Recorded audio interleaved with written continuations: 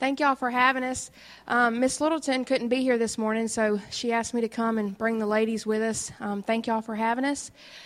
Just a quick history of the Home of Grace. If y'all don't know, Miss Littleton founded the Home of Grace 40 years ago. We just celebrated this in the month of November, 40 years of service. The Lord called her 40 years ago to start taking women into her home that were addicted to drugs and alcohol. Miss Littleton, she's 86 years old. She's spirit-filled. She's precious. I mean, if you've ever met her, you'll never meet anybody else like her. But she grew up in a home with an alcoholic father.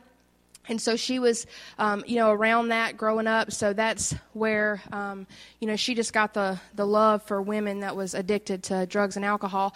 And so she closed down her daycare center and she started taking women into her home. And it grew rather large, rather quickly. So then they bought this property right over here in 8 Mile.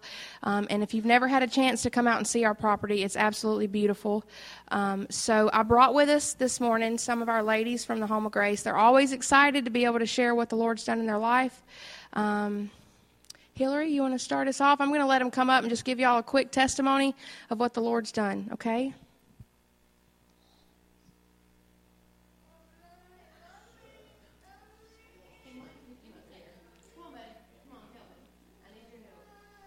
He was there through it all, so he's going to be there with her now. Amen.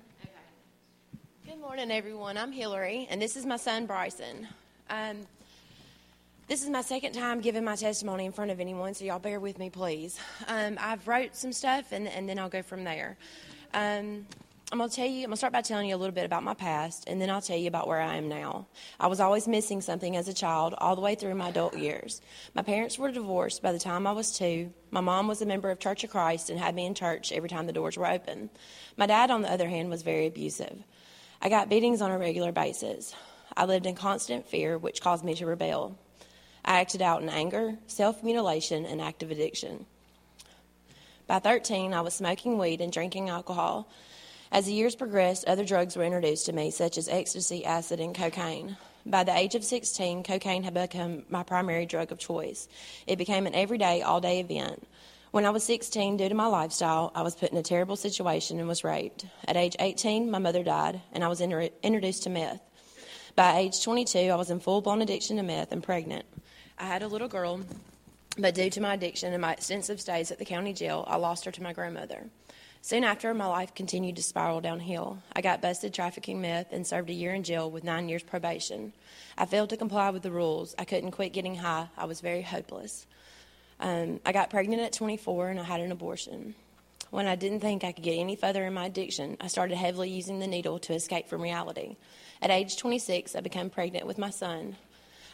During this time, I got in more trouble with the law and ended up in drug court. I again could not comply with the rules and was sentenced to inpatient rehab. It was a 12-month program, and it took me 14 to complete it. When it was time to graduate, I had nowhere to go, and I was still hopeless and missing something. Throughout my 14-month stay at rehab, I had been reaching out to my family. My praying cousin, Misty, said the Lord laid it on her heart to help me. She had heard about the Home of Grace and knew that it was for me. If only I was willing to be helped, she was ready to do it. Through talking to Misty and her husband, Matt, I was led to Jeremiah 29:11. For I know the plans I have for you. They are plans for good and not for disaster, to give you a future and a hope. I didn't have much faith in these words at the time and no understanding at all. Shortly after this, I came to the Home of Grace, and Jesus touched me.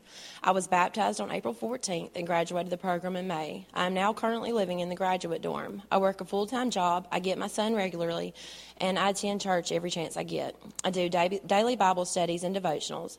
Also, God is in the process of restoring my family. Recently, I've had the opportunity to see my little girl. I was even invited to her birthday, and I had the best time. Not only has God touched me, but He's begun to touch my family as well. For about the last 5 Sundays, my grandmother, daughter, and uncle have been to church. I'm so thankful to God for His faithfulness. His word says He would never leave me nor forsake me. I thank the Lord every day for filling the void that I was missing throughout my life. My main point that I'm trying to get across here is that I've been through a lot of drug use, abuse from my father, as well as every boyfriend I've ever had since I was about the age of 16. Now I have a relationship with the Lord, and I give Him all the glory for all His many blessings. Thank you.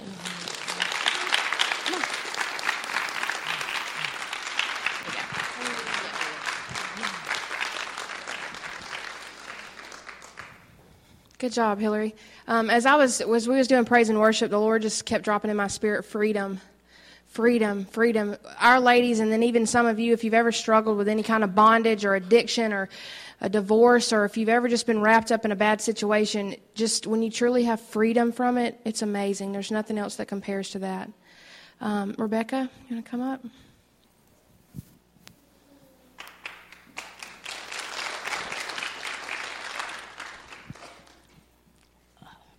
I'm nervous, so hold on.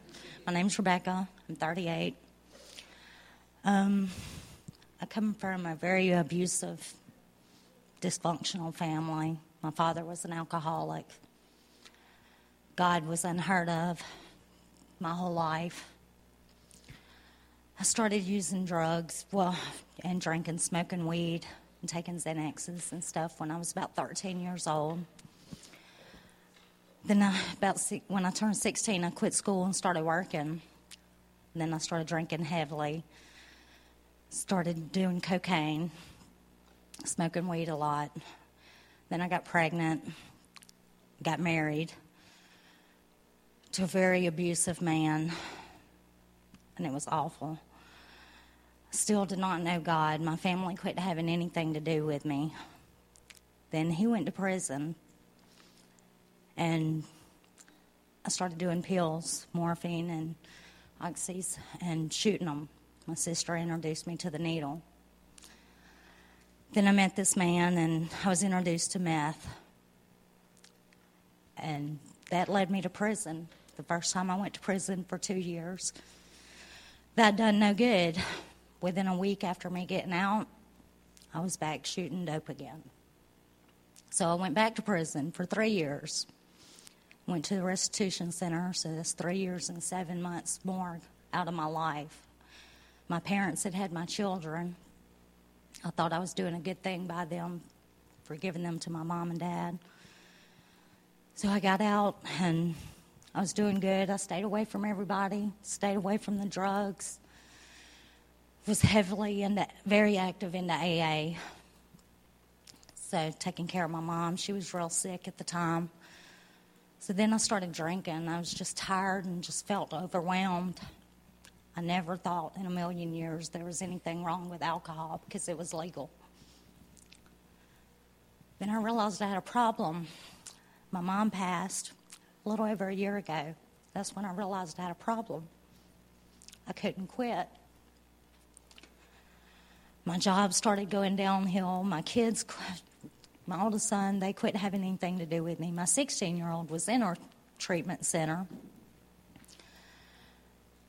And then I had a couple of suicide attempts. And I asked God, a couple of my friends kept saying, go to Home of Grace. I was like, no, I don't want nothing to do with God. They're going to force God down my throat. I don't want nothing to do with that. So after my last suicide attempt, I woke up in the hospital. I said, all right, God, I guess that's what I'm going to do. So I called my dear friend Erica. I said, I need help. She said, okay. So I went to the Home of Grace, and I was sick, and I thank God for that sickness that it put me through. I'm sorry. And she led me to the Lord a couple weeks after me being there. And my family still had nothing to do with me. And it's been a struggle. And then they told me that my dad was dying of cancer. And I have y'all know that I helped lead my dad to the Lord. And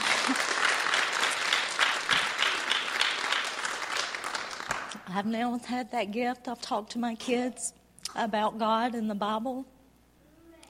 And I pray for them every day. And I know in my heart that my dad, when his time comes, he will go to heaven.